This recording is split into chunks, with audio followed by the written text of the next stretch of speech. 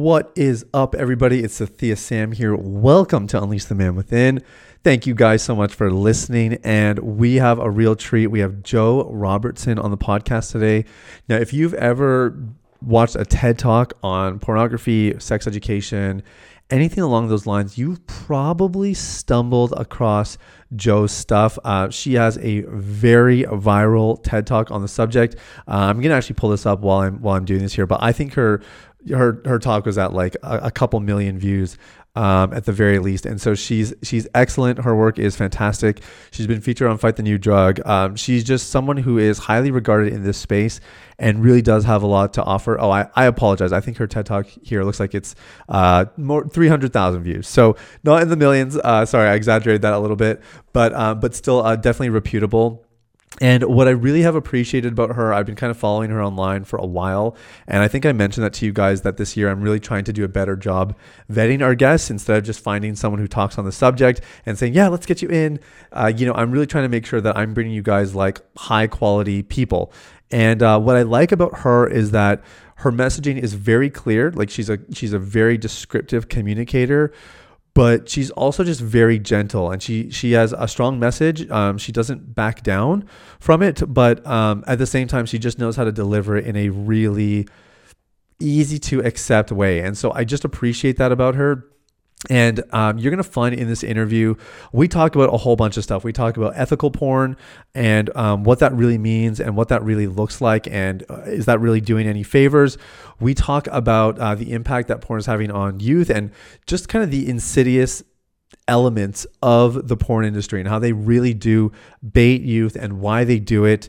And then we also talk about the impact of pornography on relationships and kind of what it looks like from the female side, because that's where a lot of her work lies. And I just cannot emphasize enough how much you're going to learn from her, how much there is to just glean from the information she's providing. And furthermore, I think you guys are going to be really inspired. I know for me, when this thing was over, I just thought, wow, I have such a better understanding of several different aspects of porn addiction and the porn industry. And it felt really empowering and it felt really inspired. Even there's a couple things I've been thinking about for some content that we're going to do from this interview, just because there was so much good information here. And so I think you'll find this very informative, very compelling. She's a very gifted communicator, and I hope that this really does add value to your recovery journey. So without further ado, this is my interview with Joe Robertson. So here's the $1 million question. How are men like us who work hard, have good motives, and a God-given purpose supposed to fulfill the calling on our lives and the dreams in our hearts, all while establishing sexual integrity, thriving relationships, and a meaningful connection with God? That is the question, and this podcast will give you the answers. My name is Sathya Sam. Welcome to Unleash the Man Within.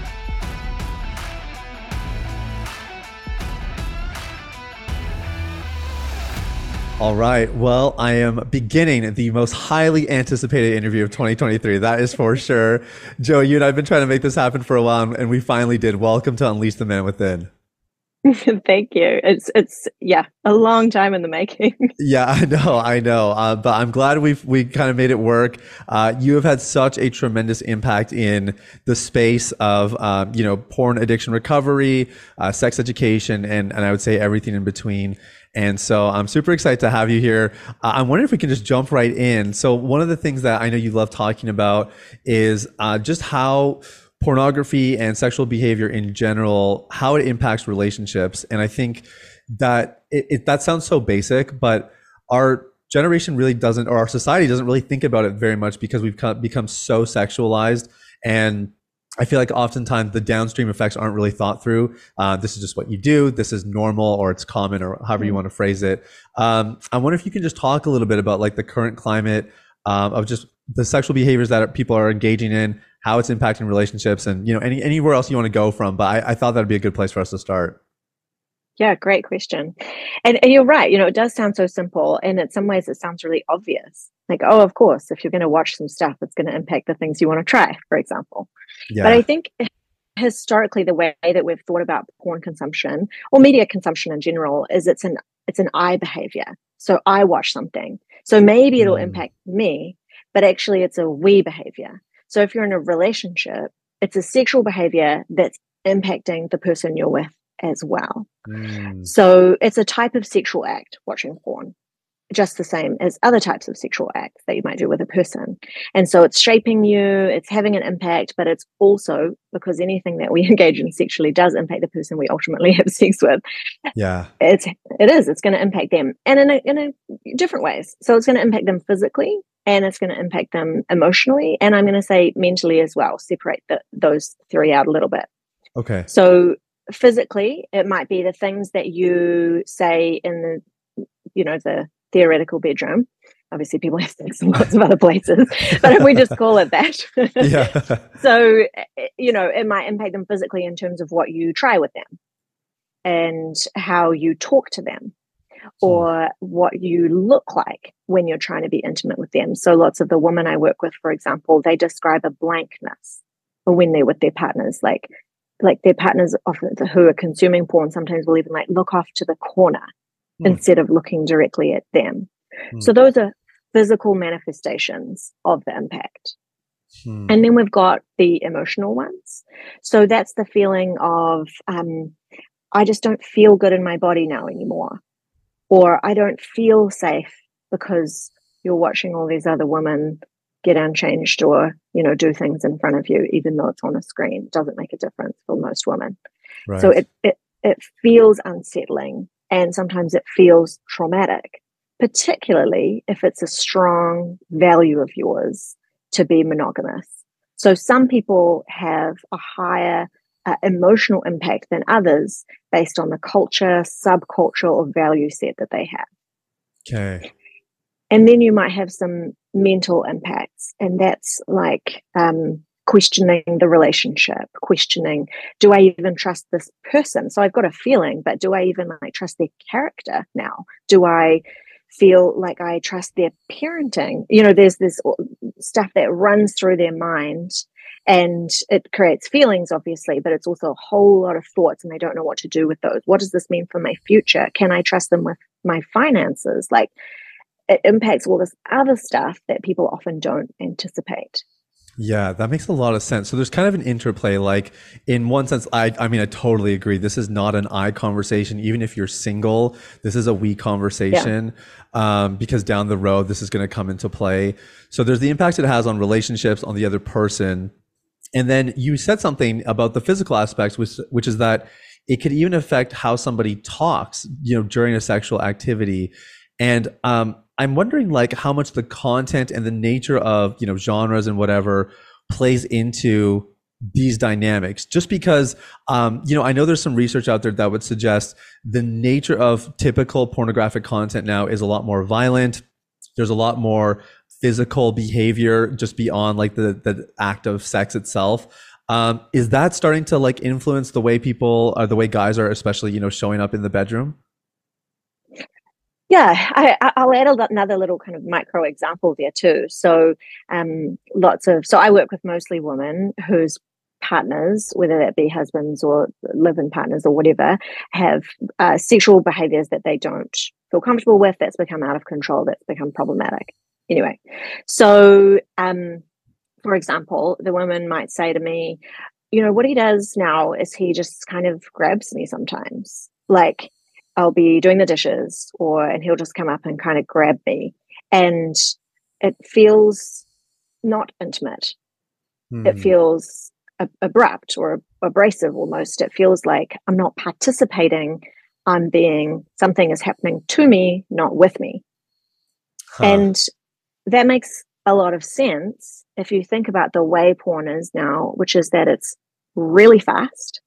There are no no affectionate no there's no affectionate behaviors, conversation, communication, either in the lead up to an act or in the debrief of one.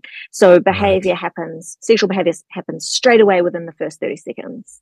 And so if we take that script, which is what it is, and we play it out in our real life, that might work sometimes, but a lot of the time the way it's going to land is, oh, that felt weird. You haven't even talked to me for the last half an hour, and now you're grabbing my bum. Like, I just, what? Right. Yeah. And so it might look really exciting on the screen, but it doesn't land well in real life. But, people get ideas from what they see, and that makes a lot of sense. So there's nothing essentially wrong in getting ideas of what you see. Yeah. It's the ideas that you're consuming and then playing them out in the way that impacts your partner. Yeah. Okay. So if we think about mainstream porn, it's an interesting one around the violence. So there's lots of research now that essentially suggests the actual acts of violence are declining. So slapping you, kicking you, that kind of really obvious physical aggression is declining in porn. Not like massively, but it's definitely getting less. But Okay. what we are seeing an increase in is non-consensual behaviors and really what I would call kind of slippery, invisible aggression. Like it's hard to identify that's what's happening unless you hold a really critical eye. So somebody is pushing someone's boundaries repeatedly until that person says, yes, great, let's do it. So we might look at that and go, oh yeah, they were just like doing a bit of teasing or pushing them, like just encouraging them a little bit. And then ultimately the person decided that is what they really wanted. It can kind of look okay, especially if it looks a bit flirty on the screen. But the way that plays out again in real life, if we adopt the script, is that someone feels bullied into the sexual behavior. And then they sometimes feel traumatized by the fact that they ultimately felt they had to say yes, or you wouldn't leave them alone. Wow. So it's this really confusing messaging. It's what we call the token no as well. Like somebody says no in a porn scene, but what they really mean in the porn world is try a little bit harder. Right. Like just push me a bit more. You don't have to believe my no. And in real life though, that's sexual assault.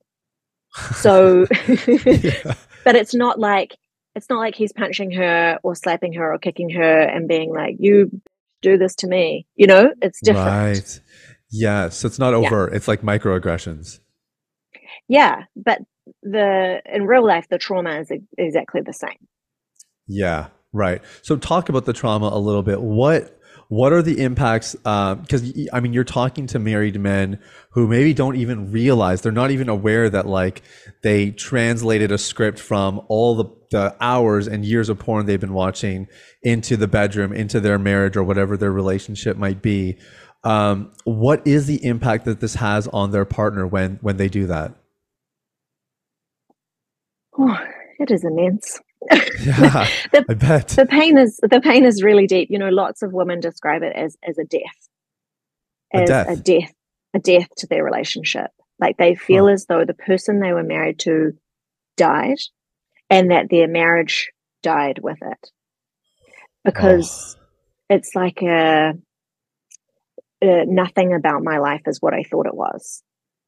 I thought we were monogamous, or I thought you held to the same sexual values as I did. You had the same sexual ethic.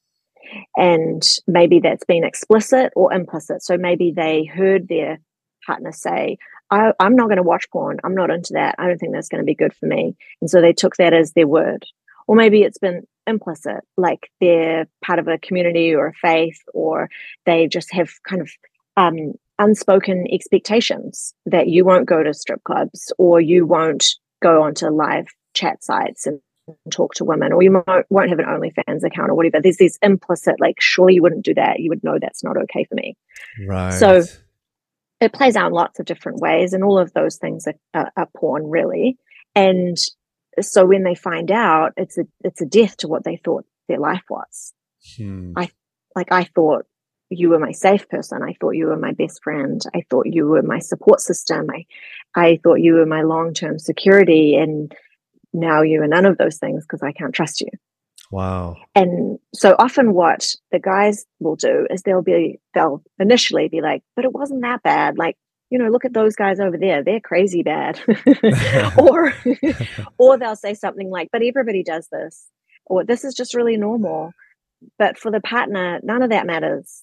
They don't, it doesn't matter that you didn't sleep with somebody else, or it doesn't matter Right. that all of your friends do this as well. It matters what you did to them. Right. And so guys in the early days can get a little bit defensive, do a bit of minimizing, like, hey, you need to be empathetic and understanding, like this is something that's been an issue forever. And there's some truth to that, but ultimately it's a betrayal. Yeah. And they can't dive into empathy when they feel that deep pain. Yeah. Okay, that makes a lot of sense. So what are you doing when you're working with a woman who is, who has this partner, she's feeling betrayed, she's obviously feeling traumatized by what she's gone through? What does that process look like? First up, I want to say it's a really hopeful process. So I see a lot of success in couples. By far, the majority of couples can survive this. Good. So I don't ever want people to feel like if I tell the truth, it's going to mean the end of my marriage or my relationship, because my experience is that it's not. And you can have a far superior, much more exciting, authentic, beautiful relationship after the truth has come out. You can't achieve that until the truth has come out. There'll always be a little block between the two of you. And sometimes the woman will say that. They'll be like, oh, I always felt like there was something kind of off. Yeah, they always know. Yeah, they always know. And they sometimes they've got words for it. And other times they're like, it feels like there's some kind of distance between us and they don't know what it is. You know, so telling the truth is like definitely your friend. You know, it's gonna be hard in the short term, but it's only gonna lead to good places. Yeah. So what we're doing sorry to interrupt you, but I was just going to say, no, we often tell our audience, like, you basically have two options in that situation. You can confess or you can be caught. And all the things that you fear of confessing rarely happen, but they are much more likely to happen if you get caught, right? So it's that short-term pain on the front end, but it's worth it in the long run for the relationship. Yeah, the trauma is much less when it's disclosed as opposed to discovered. Yes. Yeah. Well put. So what we're doing in the early stages is we're just trying to build as much safety into that relationship as possible. And so that looks like lots of different measures that are going to make her or him who's in the betrayed space feel safer. So I need you to like not have a phone or I need you to like, I need all your passwords. I might not ever use any of those passwords. I might not ever look at your computer ever at all, but I just need to know that I can if I feel like I need to. It's like a security. I need you to check in with me every single day about your, reflections, what podcasts you're listening to, what books you're reading. I need you to go to therapy once a week for a year.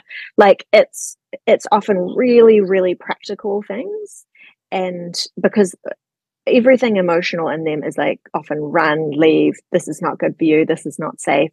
So we have to do what's called scaffolding, which is like propping it all up and keeping it all safe and secure with really practical, physical, tangible changes. Okay. And it's so the way that I describe it to a couple is if you can imagine trust, when the trust goes, it's like a brick house that's fallen to pieces. And what we're doing over time is we're putting one brick on at a time. Yeah. So every time you walk into the house from work or wherever you've been and you put the phone on the counter and you don't pick it up again, that's a brick on. Because they can see where your phone is. They feel secure. They know you're not doing anything in that moment. Their body essentially can relax a little bit. Yeah. Every time you say, why are you being so dramatic? When are you going to get over this? Hey, it was 2 months ago. Why haven't you moved on? You take like 5 bricks off. Yeah. And that happens a lot, doesn't it? Like, I think guys maybe don't have the most realistic expectations unless they're informed about this process. And they think like, I put 2 bricks up, so we should be good to go. Not realizing like this is actually 1 brick at a time here. Yeah. And what I say to guys sometimes is, you can really escalate this process or you can slow it down. So it will go way faster. Healing will come much quicker to your relationship. Intimacy will come much quicker. Great communication will come much quicker if you do all of these things. Right. If you do three of them and not all five, it's going to go a bit slower. That's your choice. So Right. they've got a lot of influence in the recovery process. So they can speed it up, or they can get defensive or minimize or whatever, and that slows it down. Yeah, that makes a lot of sense. So, okay, I want to switch gears just a little bit because we touched on it earlier, but the nature of the porn industry, and you were talking about how certainly like the nature of like mainstream content is evolving, it's changing. But I do wonder if sometimes people just aren't aware of what the industry really is about, what it represents, what's really going on. And I'm wondering if you can maybe comment on that. Let's imagine that you're talking to someone who's totally green. They've just been a consumer and they've not really given any consideration to anything beyond the screen. Yeah, that's good. Okay, so if you imagine it's a for-profit industry. So they're not in it for your sexual well-being, they're not in it for your relationships, they're in it for you to get turned on as fast as possible and stay on their site. And they want you to stay on their site because then you see more ads. So and you might click on to another one of their websites. So if you can think about it, like a few big entities own a lot of sites Right. between each of them. And the money just goes round and round and round. So you'll be on one site and then you'll see an ad and you'll click onto another site, but it's still owned by the same company. So they just want to keep you there and move you around all their platforms. And Hmm. ultimately, a certain percentage of those people will end up paying for porn or paying for live chat services or whatever. And that's when they'll really make quite a lot of money. So they're making a lot of money off a smaller percentage of people.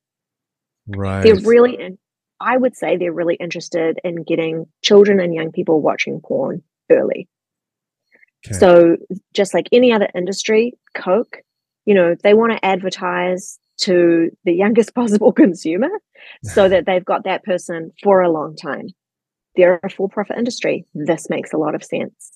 So they use a lot of what I would call child marketing strategies to win over or make their sites feel more palatable, to remove any barriers to younger people accessing their stuff. So a classic example of that is there used to be like a black screen if you would click on porn, if you would go pornhub.com, then there used to be like a black screen about 5-ish years ago, and it would say, "Are you over 18? Tick this box if yes." And that's, obviously quite a benign security feature. But if you're a 7-year-old, that feature makes quite a big difference Hmm. because you don't see any content at all. You can't see any of the scenes, and you get this little eek moment of, oh, I'm not actually that old, and maybe I'll get in trouble. Right. So it puts the brakes on for a lot of kids. Those don't exist anymore. There are no black screens on any sites. It's just a free for all. So if you like, Wow. I've got three boys. They're all young, and if they made one wrong Google search term, there's, apart from like filters and stuff, there's no real boundaries to them being able to just see 12 videos all at one time on the desktop. Wow. Yeah, and they'll use children's movie characters or TV characters as part of porn scenes, sometimes porn games, for example. The font will be really childlike and primary colors and makes it feel really accessible to somebody who's young and like, oh, this isn't scary. This is a bit fun. So they're a really insidious industry in that way as well, but for profit. So it makes sense. And Right. then you think about the content itself. So what they're doing is they're pulling from mainstream media a lot of the time. So what's happening in, let's like most popular movies or the most popular TV shows, what kind of sexual acts are there? Because we're a porn industry, we've got to step it up. So as the mainstream media sexual behavior becomes more explicit or there's more nudity, etc., then porn's always got to go up a few levels higher. Right. So they pull from themes, which is we've seen a significant increase in family oriented content. So mother, daughter, brother, sister, daddy, daughter, that kind of stuff. In the last 5 years, it's grown exponentially. Sometimes like 60 to 70% of a homepage will be family themed content. Wow. And it aligns almost perfectly with when Game of Thrones came out. Huh. So, and that has a lot of ancestral sexual content. So if you've got mainstream media doing something, then you've got porn doing something, but doing it at a higher level. Wow. And they're not concerned about what you think or feel about that, because what they Right. know is that people are ultimately curious, they like novelty, and they want to be shocked often. And basically, you can get turned on off anything. So a lot of people will say, "Oh, I don't really like all that stuff, but it still turns me on," and it ultimately can shape culture without us even realizing it.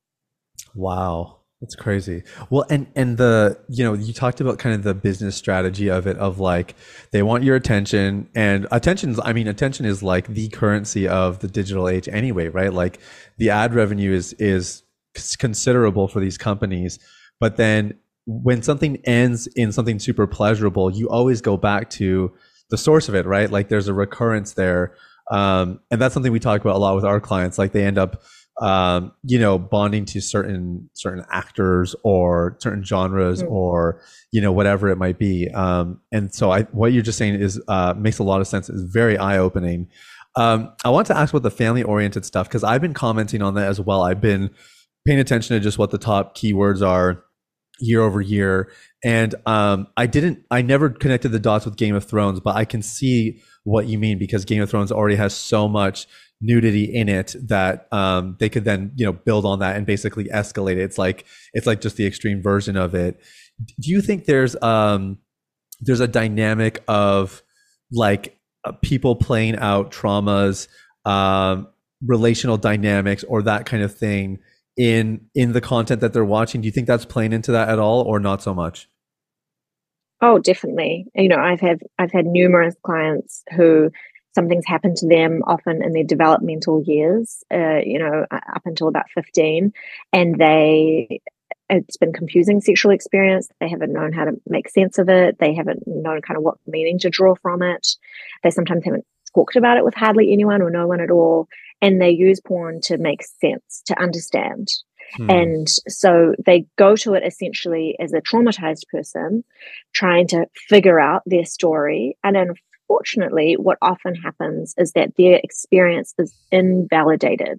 So, like a classic example would be, let's imagine a girl was, and this could be, any gender, but let's imagine a girl is sexually abused by dad as a child, let's say 12-year-old or something.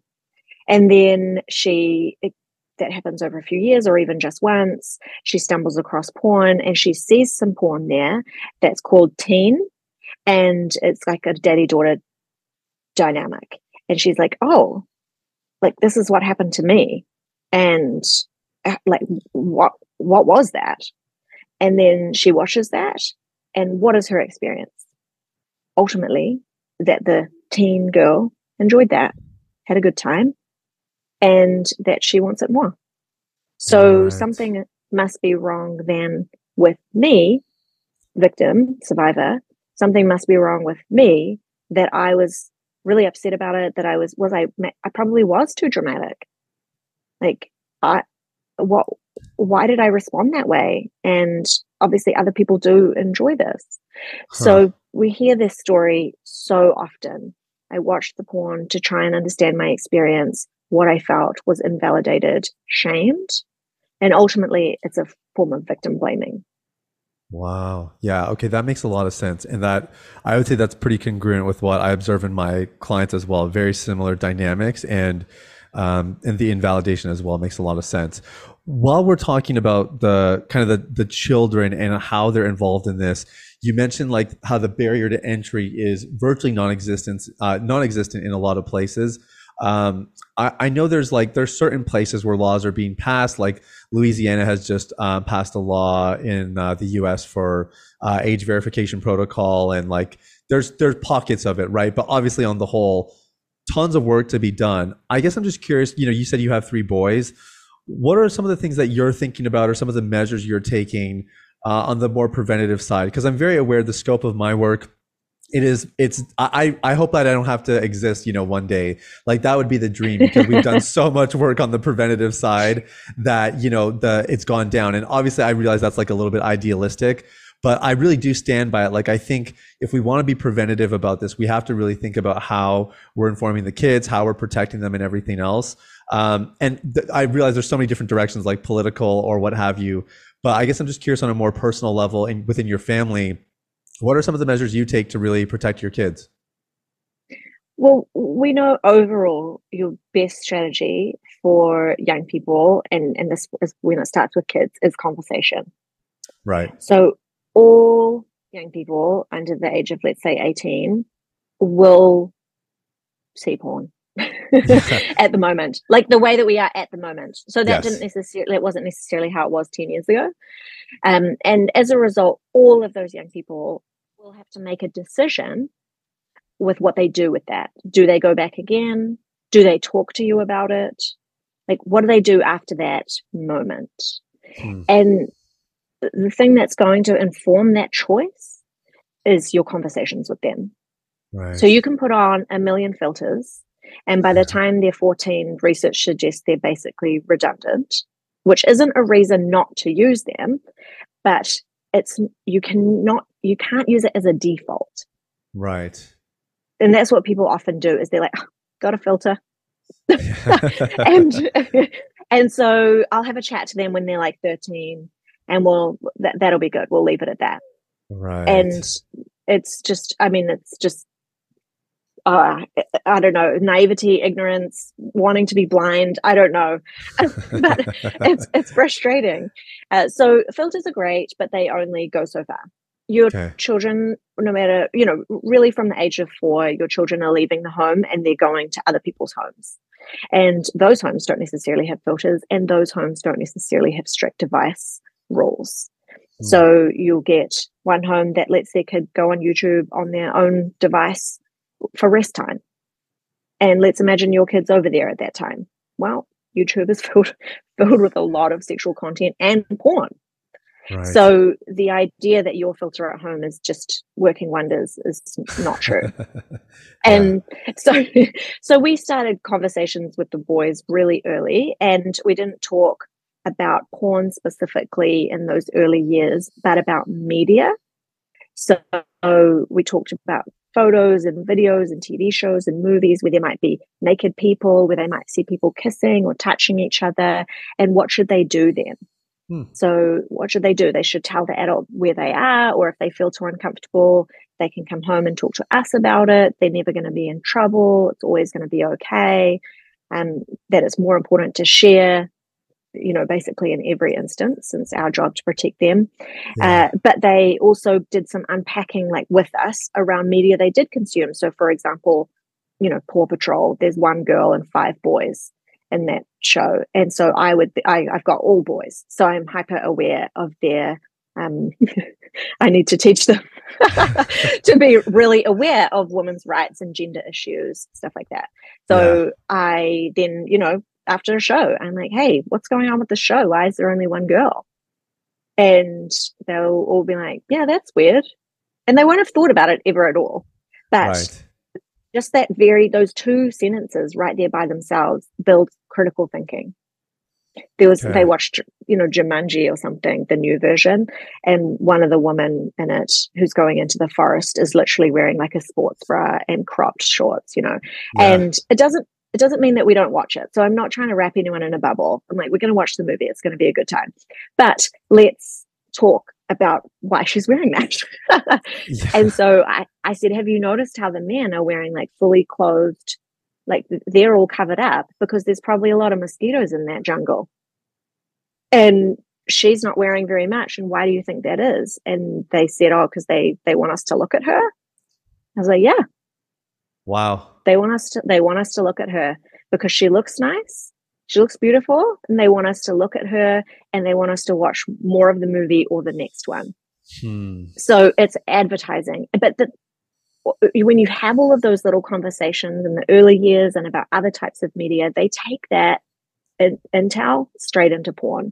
So when they see it, they're like, oh, Why are there 4 men here and 1 woman? And why is she the only one who's getting hurt? Or why is she the one who's being called names and it's not mutual? They have a critical lens there that even though they might not have like all the words, they've started their thinking.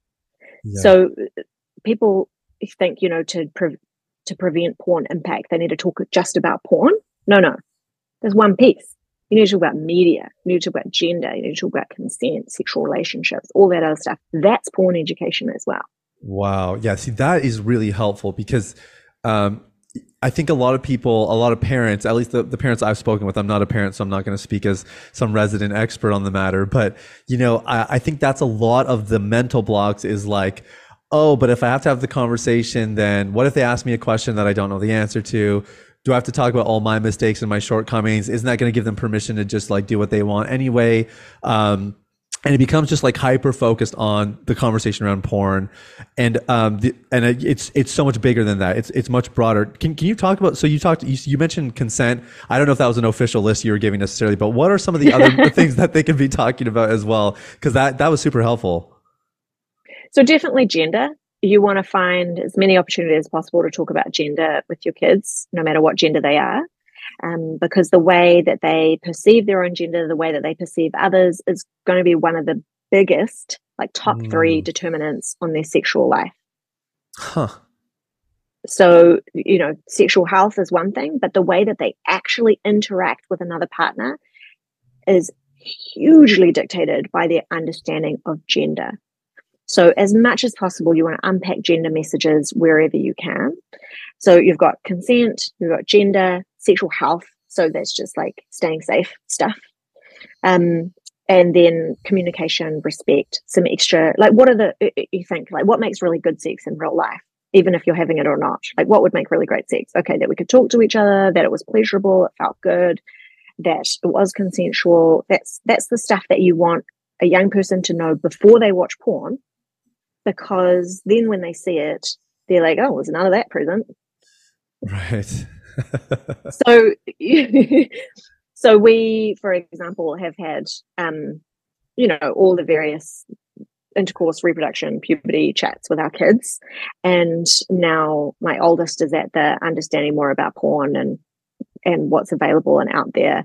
But it all feels very, very natural because of all the preliminary conversations that had happened before that. Right. And how old are your kids? Just for my audience's sake. So my oldest is 9. Okay. And then 7 and 5. Amazing. Yeah, that's really helpful. And the other thing you said, you mentioned it in passing, but I think it's kind of mission critical to all of this. It's not about having the conversations. It's about teaching them critical thinking skills regarding the subject matter. Can you elaborate on that a little bit? And maybe, I don't know if you even have an example of like, what would be like the example where it's like, this is someone just trying to have the conversation versus this is someone actually teaching their kid to think critically about the subject? Okay, so let's say there's been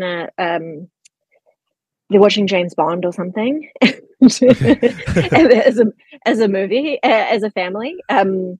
And so there's lots of sex scenes, obviously, in every James Bond movie. They're usually very short. They're usually like, there's usually hardly any communication. They kind of transition quite quickly into bed, have sex, and she is left naked essentially while he goes off and continues his mission. They have quite a simple formula. And right. Anyway, yeah, you so just broke down every James Bond movie sex scene. Yep. So we're not trying to bubble. Like, it's okay if you want to watch the movie, it's all good. But it's the thinking that goes after that. So let's say after the movie, then you're hanging out with your kids and you go, you ask a question like, hey, what did you guys think about that sex scene? Like, what did you think she was feeling? What did you think she was thinking when he left? Like, do you reckon they were having a good time? How do we know they were having a good time? So you're asking questions as opposed to one, trying to like cover their eyes so that they don't see it, or two, giving them a micro lecture afterwards on all the things that went wrong. When we just tell them information, they don't learn to think for themselves. Right. So asking questions first will always prompt thinking. Okay. What happens if you ask a question and they don't give you the ideal answer, or they give Yeah, you something totally. inappropriate? Yeah, that's fine. So if they want to have a bit of a laugh about it, just go with that. And then because we're wanting to create natural conversations, so they're not like uh really awkward and bad where you're like, stop laughing. Yeah. So so go with that, and then follow it up with what I was thinking was da da da da da. Okay. And so it's a personal reflection as opposed to what went wrong was XYZ. Okay. Got it. So you're trying to, so what, regardless of their response, you're obviously trying to respond, trying to reflect it, kind of reciprocate or paraphrase or whatever it might be. And then if it's appropriate or if it makes sense, you insert kind of your commentary on top of it. Yeah. So a commentary might be, I was thinking in that movie, they just made it look real smooth.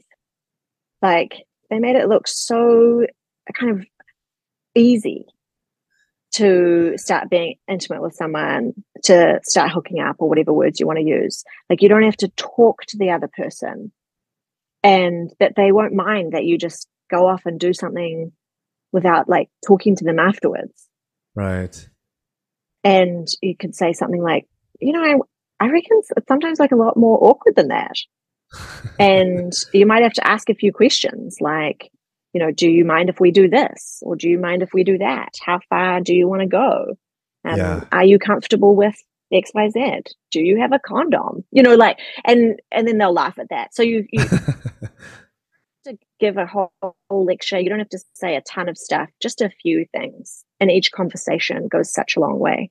Yeah, that makes a lot of sense. And I think I think what I'm also hearing you say is like you don't have to like perfectly articulate something. It's not so much about having the right words to speak or being eloquent. It's just the fact that you're having the conversations, you're able to do it in, hopefully with a relative degree of composure. And if you're asking questions and helping them think for themselves, then it's mission accomplished. It doesn't have to be perfectly articulated, right? No. And we're not because we're not teaching that. We're not trying to model having the right answers. We're trying to model reflection and thinking. Yeah, that makes a lot of sense. One of the things that you've been speaking about or speaking out about lately has been ethical porn. I know that's something you probably get asked a lot about, and it's certainly something that is, I would say that's one of the more common rebuttals I certainly get. Like I've been pretty bold in getting my messages out into audiences that don't necessarily want to hear it, and ethical porn is often one of the things that we always kind of get back in response. What are your thoughts about it, and what do you say to somebody who's trying to ask, I guess, if ethical porn is something that that is acceptable compared to everything else? Mm. Yeah, just like with mainstream porn, ethical porn has a spectrum. So mainstream porn, there's a spectrum of different types of behaviors and activities and genres, stuff like that. And the same with ethical porn, there's a spectrum. So it's not a homogenous group. So we have to be somewhat careful about generalizing too much. Okay. But a generalization, going straight after that, is that ethical porn is largely about how content is made, created, produced. So what you're going to feel more confident in is the contracts they have, the sexual health practices they have, the way that they talk to each other on set, that there's more women involved in production, or there's more minority groups involved in production. So you can feel pretty confident that the way something came to be on your screen was a lot more respectful of the performers and the team. Okay. So you see more equal pay, for example, or more diverse representations in terms of race or ethnicity, culture, blah, blah, blah, all the things. Right. So that's really good, because ultimately, no matter what industry someone works in, we want them to be treated well. Wherever somebody finds their place of work, I want them to be highly respected, to be paid well for their work, and to be safe. So I'm happy about that.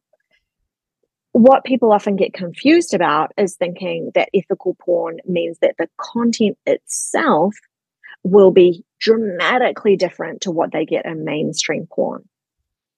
Okay. There are genres where you'll get differences, and there will be much more, there'll be much more spoken consent on screen. There'll be much more lube actually shown to be used. They might have more mutual pleasure going both ways between partners.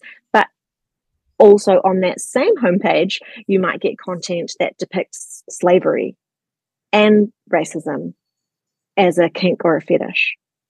So it's just a problematic assumption that it's going to be that dramatically different in terms of the messaging that comes across from a scene, not just the way it's created. Okay, got it. And so is it like in I guess my question would be like if in theory, let's say the proportions were reversed because based on what I'm hearing you say, it's like ethical porn is out there, but if it's in a mixture of other more mainstream porn, like the general message from a typical porn website is more or less the same. Maybe it's rounded out a little bit by the presence of some ethical porn. Am I hearing that correctly? Or No, so you won't find a lot of ethical content on a mainstream porn site. They're okay, usually on a separate site, and they ask for money. So they charge maybe like $5 for a scene that you can have for 2 weeks or something like that. okay, Yeah. So on the mainstream sites, you might get something. You might get two categories like porn for women and romance porn. Those would be the two places you'd find a more mutually consensual, mutually pleasurable experience. right. But ethical sites are distinctly different from mainstream sites. Okay, got it. And what would be the harm, or is there a harm of an ethical site where the content is exclusively ethical? So again, so like you're going to see some better content, but you're also going to see some other stuff which has got messaging that I would see as unethical. So Right. if you're calling someone names and making fun of the way they look, then I'm concerned about Yeah. the messaging that you're getting, particularly if you're young or a vulnerable person. So Okay. ethical in production, but not necessarily ethical in messaging. Yeah, okay, sorry. That's what I misunderstood. But that's exactly what that's always been my takeaway from ethical porn. Like I feel like in large part it's just an oxymoron because even though it's great that it's treating people well, and I totally agree with you, like as far as the back end stuff, certainly a stark improvement from mainstream pornography, but the harmful impacts of just viewing pornography don't go away just because what happened on the back end was done a little bit more ethically, right? Yeah. I mean, I'm a probably like an advocate for harm reduction in general. So if you're someone who you're like, I will not ever give up porn, it's never going to happen, then I would strongly encourage you to engage in ethical content because I care about the performers. Right. And so if you had to choose, I would go with paying for your porn. It's going to be better for society if that's from a harm reduction lens. Got it. And is that regulated in any way, shape, or form? Like if someone is claiming it's ethical, are there No, like it's yeah, no, it's at the discretion of the company, I suppose. yeah. I mean, I would say I was trying to count them the other day. I reckon I've seen 5 scenes in 5 years that I thought, oh, it's all right. Yeah. Yeah. Okay. So that. Oh, go ahead. Sorry. Go ahead. Yeah, I mean, so I'm in two ways. Like, yeah, I think if my 16-year-old boy saw this, I wouldn't be like up in arms. I would think this is a pretty accurate, pretty healthy representation of sex. Sure. Um, and so I would be like, we're going to be okay. Yeah. So, but also that's very, very few scenes time. Right. Okay. Got I it. mean, I So mean in both ways. yeah. Yeah. So, okay, I wanted to ask a follow-up because I guess what you kind of implied in that statement is that you are actually going through pornographic content and seeing what's out there and that kind of a thing. Um, And I guess I'm just curious, like on a psychological standpoint, how does one govern that? Like for me, I am, I used to be addicted to the stuff, and so I stay away from it at all costs. I don't really go there, and I certainly lean on people like you who are able to do that and give me like, actual like hard facts about like what the content is like. But I guess I'm just curious on your end, like because we've talked about the harmful effects this can have on someone psychologically and emotionally and physically. And obviously you're watching it with very different intents. I imagine that's kind of the basis of all this. But do you guard against it at all, or the kind of stuff that you'll consume if you're watching it for informative purposes or whatever? I'm just curious how you go about that practice. I find it really intriguing. Yeah, I find it intriguing too. It's not what I ever, it's not what I ever anticipated or intended in the early days of my work. So I thought, oh no, I'm not going to ever go on a site and I'll just read research. And then I found significant gaps in the research and I wasn't satisfied with the answers I could get. And I knew the only way I could get those answers was from the sites themselves. And ultimately decided that the education that we could offer to communities was more important than my 10 minutes of discomfort. So then I started looking at sites and drawing data. So I, had an Excel spreadsheet and writing things in, blah, blah, blah, which definitely takes away the, like any kind of pleasure element, because you're literally just copy pasting, writing numbers in, and it's not exciting in any what way. could be sexier than a spreadsheet? Yeah. There you go. So that does change it a lot. And then the other piece is that porn has never been part of my life, like on a personal level. For sure. So I've never viewed it for pleasure. I've never even wanted to or thought about it. It's so far removed from me in that way that I wouldn't encourage anyone. And I've had, lots of people in this work and they've been like, yeah, I used to watch porn when I was younger and I don't know if I could now. I'm like, just don't. You don't need to. Like, yeah. And because I can and I'm fine. So it's not something that I find enjoyable and I never have. Yes. But it does still have an impact. So case study of one, I know what it's like to get desensitized. I know what it's like for the images to become a big blur in your mind, for you to not be able to like draw on specific memories. I know what it's like for some images to stand out forever and to stay with you.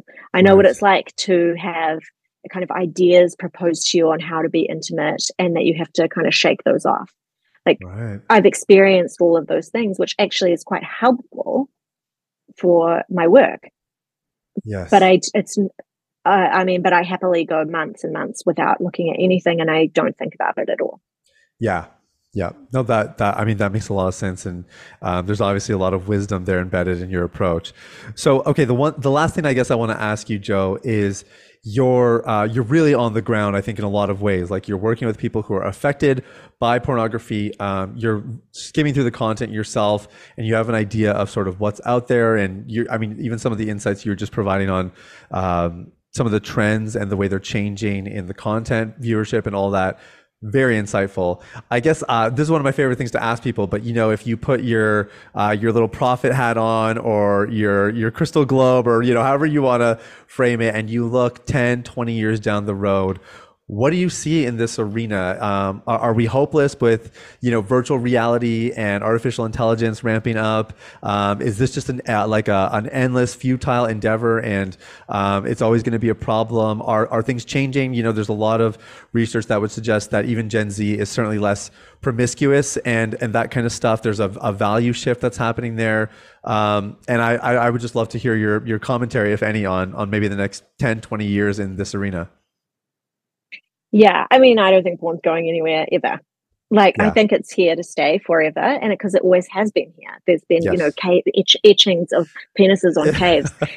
That's it's something that sex is something that humans always have been and always will be interested in. Yeah. So I don't have any hope that the porn industry is going anywhere. I have a lot of hope, though, for how public appetite might force it to change. So overall, each generation does seem to become better at critical thinking and have a higher priority on ethical everything, ethical consumption of clothing, ethical consumption of food. Yeah. And I think that's really hopeful. And I do believe we will see more changes in mainstream porn as regulation, legislation, education, and these generations start to move things around. I think that's probably 20 years away from us seeing like really good tangible change, and we can look back and be like, oh, remember in 2023 when we talked about blah blah blah, like we've been in New Zealand, at least where I am, we've been talking about porn only really for the last 5 years. And there's been maybe one piece of legislation that maybe touches the surface. So that tells me that we've got a good at least decade to go before regulation starts to shift enough to, for example, filter out things like bestiality, which just are there as a free-for-all for any child anywhere to just stumble across. So we're a good decade away from seeing regulation, like decent regulation change, and then society will change partly as a result of that. So I'm realistic in terms of the timeframes. I'm realistic in terms of the industry, but still very, very hopeful that there will be change. Yes. Yeah, absolutely. I love that. I know that people are going to want to find out more about you, maybe get connected with some of your resources. What's the best way for them to do that, Jo? There's a few different places. If you want to, talk about your relationship or stuff that's going down, you can go to my website, jorobertson.org. I actually work with couples from all over the world because the time zones really work well for some countries. Oh, nice. Okay. Yeah. So I'm happy to do that. If you want little tidbits of research and information, on Instagram as Sex Therapist Jo. And then if you want decent information about porn and how to talk to your young people, engaging with your children, etc., then go to thelightproject.co.nz. And that's got the most, like globally, it's for a youth resource, it's got some of the most up-to-date research on it. Amazing. This has been fantastic. We'll put links to all of that in the show notes. And in the meantime, just thanks for your time today. And thanks for the work you're doing, Jo. You're so welcome. It's been a good time. Well, I don't know about you, but I really, really enjoyed that interview. Like I mentioned, I was taking notes. I learned a ton from her. And, I actually don't even know where she is faith-wise, but you can just tell she's got like a really sincere and a really pure heart. And she's just incredibly objective. And not that it's a downfall to have, like a spiritual kind of bias, because if I'm being honest, like I just can't imagine anybody delving into this content without Jesus and without God and without those elements really at the center of what they're doing. But it is neat to hear someone who's just very objective, right? And not really asserting her spiritual biases, whether or not they exist. And so this is like very reliable information. This is someone who literally combs through the material herself and is like writing down observations. And so I want to just encourage you guys as a starting point. If you found value in this, maybe you know somebody else who's asking some of the questions we answered here. Please make sure that you share this with them. The second thing is all of her links are in the show notes, and I do highly recommend you go check her stuff out. Jo is not the kind of person who's like trying to build a big empire from her work. She's very humble the way she provides help and resources, and at the same time, she is really making a huge difference. And her content is fantastic. She could do a lot of different things in a much more lucrative manner, and she's just chosen a very humble road, a humble path. And so I think you're going to really benefit from her resources. Again, there's no partisan, there's no bias, and you're just going to get a lot of valuable information. And if you choose to work with her, I'm pretty confident you'd have an amazing experience, and all of the information is there. Now, if you're listening to this and you are a guy, you're struggling with porn addiction, you don't know how the heck you're going to get out, and maybe you've tried a bunch of stuff, you're spinning your wheels, and you're sick and tired of being sick and tired. I want to encourage you. There's a couple things you can do, but there's really one thing that you should do, and that is take a look at what we offer here. Okay, now I know this is like, oh, Sathya, here's the pitch, blah blah blah. I knew it was coming, but what I've realized is I know a bunch of you listening are struggling, and you just don't have somebody who's actually like offering you a hand and pulling you out of the waters that you're sinking in. And so this is no pressure. We do this podcast completely free of charge. We don't have sponsors, ads.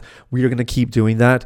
But the way that I'm able to earn a living is through the people who participate in our program. And I'm not asking you to do that for us to earn a living. I'm just letting you know why it is that I put an ask here at the end of the interview. If you're really earnestly seeking help, you want to be part of a thriving community, you want to really apply the system we've been working that helps guys get to the roots of the issues so they can experience lasting freedom. There's a link in the show notes for you to book a call with my team. I'd love for you to do that. You just have to fill out a quick application, and then you lock in the time, and it should be a pretty quick turnaround here. We've opened up some extra slots for you guys specifically to do that. So the link is in the show notes. We would love to speak with you. In the meantime, thanks for listening, guys. Have an amazing day. We'll talk soon. Bye-bye. Hey everybody, it's Sathia again. Thanks for listening to Unleash the Man Within. I wanted to take a quick moment to let you know about a free ebook that I wrote for you called The Ultimate Guide to Porn Recovery. It provides a basic framework for the recovery process and a few of my top tips completely free of charge. You can get it now at www.ultimaterecoveryguide.com. That's www.ultimaterecoveryguide.com. Now, if you've been impacted by the podcast and you want to show some support in less than 60 seconds, there are 3 ways you can do that. First, you can leave a rating or review on your podcast platform. This lets people like you know that the content here is valuable. Secondly, you can share this episode with someone in your life that might benefit from the content. If you're passionate about helping other people experience freedom and success in their lives, this is one of the easiest ways to do that. And lastly, you can subscribe. I personally only listen to the podcast that I subscribe to. If you're seeking daily encouragement, guidance, and insight in your recovery journey, I highly recommend subscribing to Unleash the Man Within. Thanks for listening. I look forward to connecting with you very, very soon. The information, opinions, and recommendations presented in this podcast by Sathya Sam and his guests are for general information only and should not be considered medical, clinical, or any other form of professional advice. Any reliance on the information provided is done at your own risk.